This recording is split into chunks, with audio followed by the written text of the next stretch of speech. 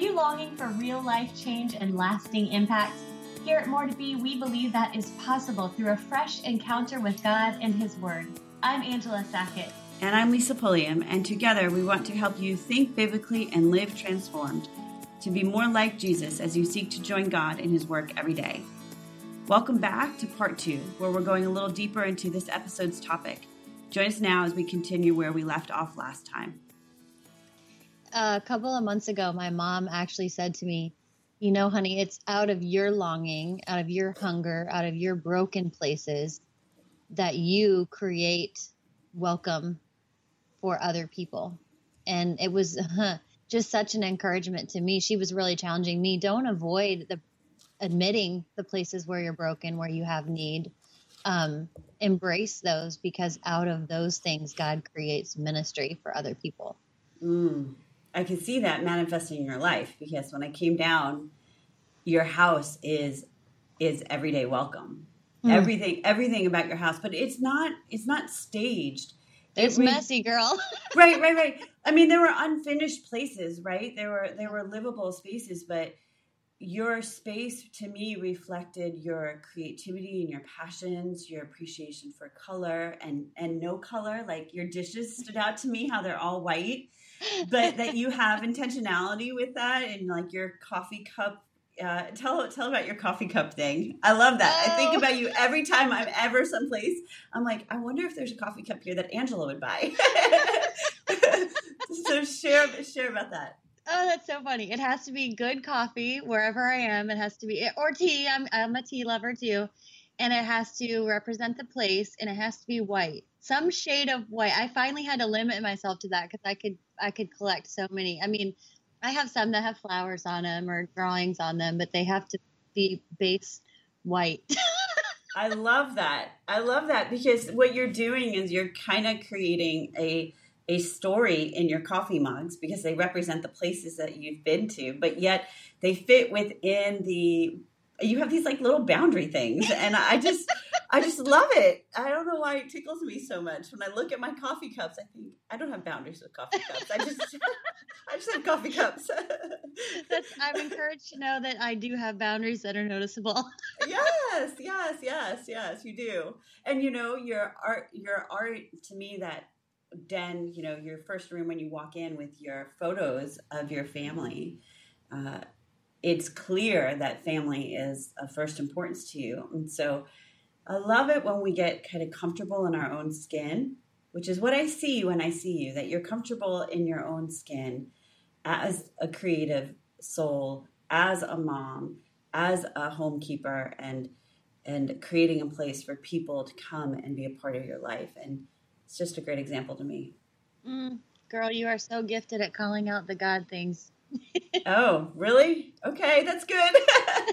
That's good. Maybe it's because of what I've come from, where, you know, one of the principles in the coaching class is that, and I'll say this a gazillion times probably, is that we learn enough bad information by age 6 to shape us for the rest of our lives, unless it's challenged. And I keep on coming back to the ways that God chooses to challenge us in community and in relationships with other people. And so I think for extroverts who are willing to develop friendships and get out there and go to other people's houses, you get exposed to a different way of thinking and doing and living. Whereas for introverts, it might be a little bit harder to make those connections and to have their world exposed a little bit. And so as an extrovert who also lived in a boarding school community, I was just surrounded by so many different women over the last 25 years that have challenged my way of thinking and have given, I feel like they have given dimension to the scriptures. So that, what does it mean to love your husband and your children? Or what does it mean to create a place for hospitality? Yes. What does it mean to be kind? I can give you names of a dozen different people who have modeled that for me, yes. not taught. Like, it's not like they were saying, this is the way you should do it. But by watching their lives and interacting with them, I get a glimpse of what that looks like in real life. Yes. And I think I'm at a place, which I think is the joy of being in your 40s, of not feeling like I have to do it like them. Yeah. But then I can be inspired by that and say, okay, how do I create a place of hospitality in my home according to the way God made me? Yes. It's so funny that you say that. I immediately had this, remembered having a conversation with my daughter. She spent a month in Hawaii this summer, and we're in a place in a season in our family's life where we don't have a lot of Christian friends. It's just where we are. And she was in a place where she was with a very dear heart Jesus girlfriend. And she's in a church that's really active with a really active youth group. And there was this young couple there, military couple. So they move around a lot, very newlywed. I think maybe a year or two at the most they've been married. And they invited my daughter and 2 other girls over for game night. And I guess a couple of times while she was there, they invited them over. They just make this their ministry. They invite youth in the church over, and they'll play games, and they'll talk about the word together and serve tea, and sometimes invite them for an impromptu dinner. And I remember her telling me about this girl, this young wife, and how she said, I just watched her, how she interacts with her husband, and how her husband makes it possible for her to welcome people, and how he invites others to serve. The first night there, they get a free pass, but then after that, they have to help clean up dishes, or they have to help set the table. And just watching her mind as she was studying this young woman who may or may not, and she seems very intentional, but she may not realize even the level that she's being observed and taught. She's teaching just by the way that she's living her life, the way that she looks at her husband when he's talking, or the way that she makes tea, whatever it is. Right. There's that sweetness in God using others to you said it, model, flesh out scripture. Right. And we read that when we had our episode on the Ephesians 2 passage. It says, verse 7, so God can point to us in all future ages as examples of the incredible wealth of his grace and kindness toward us, as shown in all he has done for us who are united in Christ Jesus. And right? So that example is so powerful. And I think that part of the challenge, I'm getting on a soapbox here.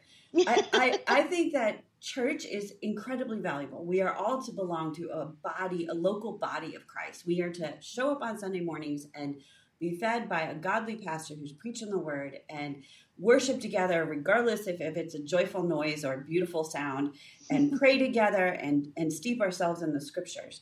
I think there is such a valuable place for that teaching and that corporate teaching. But I think that the scripture applied comes through everyday life together. Yes. It's through that one-on-one relationship and that example. And if we don't have that, I think that leads to a lack of fulfillment, joy, peace, purpose in our lives. But what do you do? And maybe this is a question you can answer because you've lived in the real world longer than I have. I mean, 18 years at a boarding school, a community was forced on me. I didn't have a choice of having my own space. I didn't have to think about, am I going to invite students over? We were assigned, when we lived in a house, we were assigned to host an open house twice a year. Literally given $50 to $100 at 7 o'clock on a Friday night. You had no idea if you were going to have 3 kids show up or 150 kids show up. And they would come in and you had to figure out hospitality, game, food. You had to clean your house for it. Like, it was forced upon you, whether or not it was your gifting. And my heart would race in the early years. I was terrified, of how do I interact with all these people and what am I supposed to do? And every year I had this tradition. I'd actually take a photo of the shoes at the door because. Oh my word! Are you kidding me right now? Yeah. Why I you did do that this last night? It's the shoes. The shoes make me cry. They make me cry every time. They make me cry. If I saw 40 stinky high school sneakers at my back door, I was like, "Oh my word, Jesus! This is your thing." I cannot even. Yeah. So living now in the real world where I'm not at a boarding school anymore, it's really hard to figure out how to get 40 kids over your house. It's not the norm. And our house isn't large enough to get 40 kids in our door. So how do you do that? How do you develop relationship in which scriptures can be carried out and taught beyond Sunday? What do you do? Well, I think you're right in that in some ways as terrifying as it was for you, it's almost easier when it is forced on you. Yeah. One of the things that I've done in our home, and I've kind of encouraged moms around me to do, is look for areas that it naturally happens. So, if you are, I have a friend, 73-year-old woman who, she's one of my dearest, dearest friends. She is a former church planting missionary, and her daughter was called to the mission field as well and refused to go until her mama was cared for. So she now lives in a, not assisted living, but a community for older people. She has her own apartment, but definitely there is nursing home, there's assisted living around her. And she jokes and says, I live with the old people. Mind you, she's white-haired herself, but she is a feisty woman who loves the Word of God, and she loves women, and she's passionate about speaking the truth in love to women. And she makes herself go to lunch in the dining hall once a week so that she can be around the older people. Oh, how funny. Right. And She seeks the conversations community. about politics or about, daily life or whatever. And so I think a lot of it's just having our eyes open, right, to what's around you. I know you've got kids that are in various sports.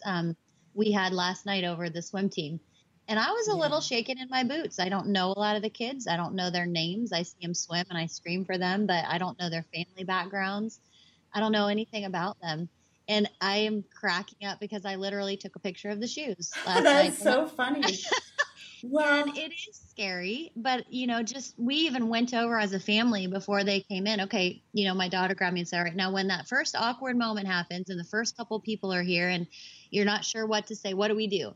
And kind of creating a game plan. Okay, we're going to gather in the kitchen, we'll offer them drinks. And, she's 17 and she's a rising host of her own, but she thinks that through, So I think that's a part of it. Just look for what's happening around you, girlfriends, work, or and then not getting stuck in our heads, because I think it was Sunday, we invited a couple of families over that live more than an hour away, that we had met at a Christian camp retreat center where my husband works, and we had them over to make gingerbread houses. We were going to make gingerbread houses anyway, so why not invite other people over? And we cleaned, but I'm hoping I'm not the only one who will say this. I had everything got shoved into my office that I didn't have time to clean. Oh, love the honesty. Good. Well, I made myself go the extra step, and I'm not saying anybody has to do this, but for me, I didn't want to get all caught up in my headspace of things being perfect. So when we took the families around, and first time in your house, sometimes people want to see your home, so we kind of showed them the house. And I said, now I'm going to show you real life. And I winged open my office door. Oh, good. I literally can't step into it without stepping over something. But just right where we are, they're mamas too. Yeah. And I want them to know I don't have it all together any more than they maybe in some little pockets, just like they do me. But right where we are, Right. And I had to learn that over the years. Stephen, he's like the hospitality guy in our family. Because he doesn't fuss or fret over how things look or the standard, whereas I have been. So he kind of forced us into hosting small group when the kids were little, and he just felt like that needed to be a place. And actually, when the twins were born, it was the best place because I couldn't get a babysitter or bring 2 nursing babies with me. So I actually had the idea, if we hosted a small group and I needed to disappear to nurse the babies, I could, and still participate as much as possible in that small group. But what that ended up doing was create kind of a rhythm in our families of this is when we clean. And so Saturdays before a small group would happen, my words were, we're going to just major on the common areas. So I love that. The hall bath, the dining room, kitchen area, for us it was an Eden kind of space, and then the living room. And so we could at least dust, vacuum, and relocate all the laundry baskets. Yes. And the rest of the spaces would not be clean. And I have kept that kind of standard up. We don't clean on a regular basis. We need to, but we don't. I have majored on the common areas. Yep. Where we gather together. That's where it needs to be picked up daily. Usually me, sometimes everyone else. and I do not patrol the bedrooms. You know what? We called it the private quarters when we were that's great. Young parents. We lived in a 3-story townhome, and we would have, sometimes 50, 60 kids over every Sunday night for Bible study and worship. They would pile up on my stairs. Shoving bodies in. And always they'd have some of my babies on their laps. And same thing, I would sneak away to feed the baby. But we would say the upstairs is the private quarters. The main floor is what got picked up. Yeah. Yeah, there is a way that you just have to figure out how to manage it. So as we go to close out this episode, which is obviously something I'm pretty passionate about, I just want to ask you, if you're listening, is there some reshaping, maybe some planning that you need to do to set yourself or your home up for being more welcoming, for being able to practice biblical hospitality? Maybe you need to seek out some practical resources to make hospitality a part of your life. And then more specifically, is there maybe one person that right away came to your mind that you just need to invite over for some real life FaceTime? So kind of simmer on those a little bit. And then, it occurred to me, I think for all of us, the practical side of hospitality is where we struggle. We talked about, spaces in our homes, and we might have some fear that we'll get it wrong or not be able to work out the nitty gritty of actually opening up our homes. And I just wanted to share with you, I've actually written a series on Everyday Welcome, just about this topic of biblical hospitality, with practical tips for arranging your home and recipes and biblical encouragement. So you have some hands-on tools to set you up to dive into hospitality and really enjoy it. So I just want to encourage you to check out the show notes for this episode for the links to those resources at Everyday Welcome. And with that, Lisa, I'm so glad. Yeah, absolutely. I'm so glad you shared about your resources, because as I've said from the beginning of this particular episode that we've been focusing on hospitality, you inspire me. You have been a source of thinking about hospitality from the place of creating space to welcome the people of God and to welcome those who don't yet know God, and to have them see just what it looks like to say, come, sit, and be fed. And that to me reflects the heart of God, right? Yeah. So let me pray that we would be able to move into that concept of hospitality as we go forth today. Lord Jesus, I thank you for Angela. I thank you for her wisdom and the gift that you've given her to see hospitality as a spiritual gift that she can walk in. God, I know from the study of the gifts that I've done that it is actually a gift that you give people. But even when those of us who maybe lack in that area of gifting, we can learn the skill.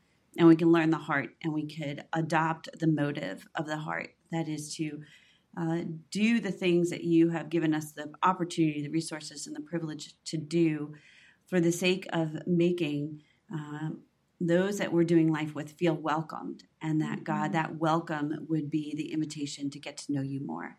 So I pray that you would continue your work in shifting our mindset to line up with your word and to shift our lives into alignment with your purposes.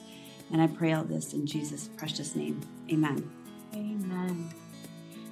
Thank you for listening to the More to Be podcast. We're praying you've experienced a fresh encounter with God and his word during our time together today. Be sure to visit moretobe.com/podcast for show notes and free downloadable resources. May you continue to think biblically and live transformed, to be more like Jesus as you seek to join God in his work every day.